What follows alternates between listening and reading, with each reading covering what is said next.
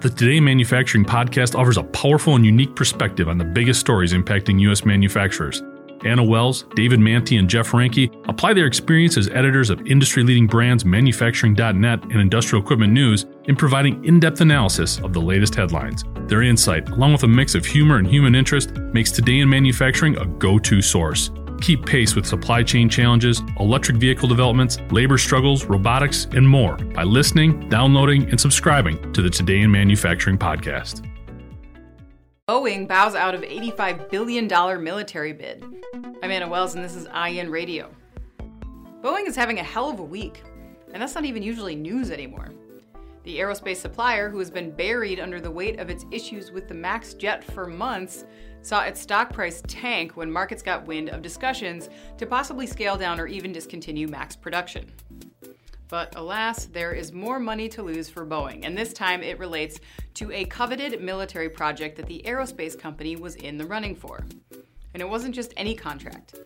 The winner-take-all award is set to be the largest contract awarded in 2020. But it won't go to Boeing.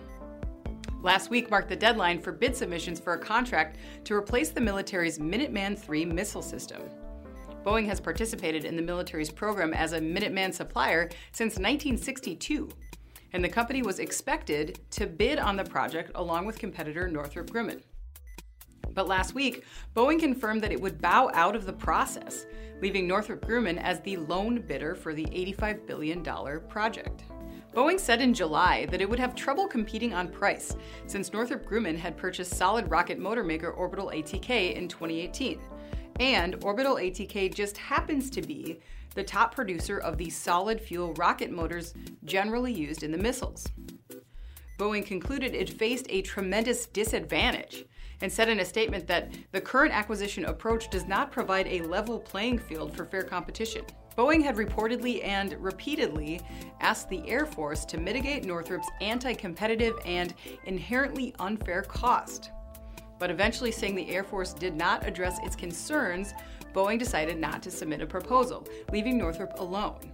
A position that concerns some, considering a one-bid deal could result in inflated costs. One analyst said he thinks this could cause the Air Force to reconsider the acquisition strategy altogether. Modernizing the country's nuclear arsenal is projected to cost $1.2 trillion over 30 years. I'm Anna Wells, and this is IEN Radio.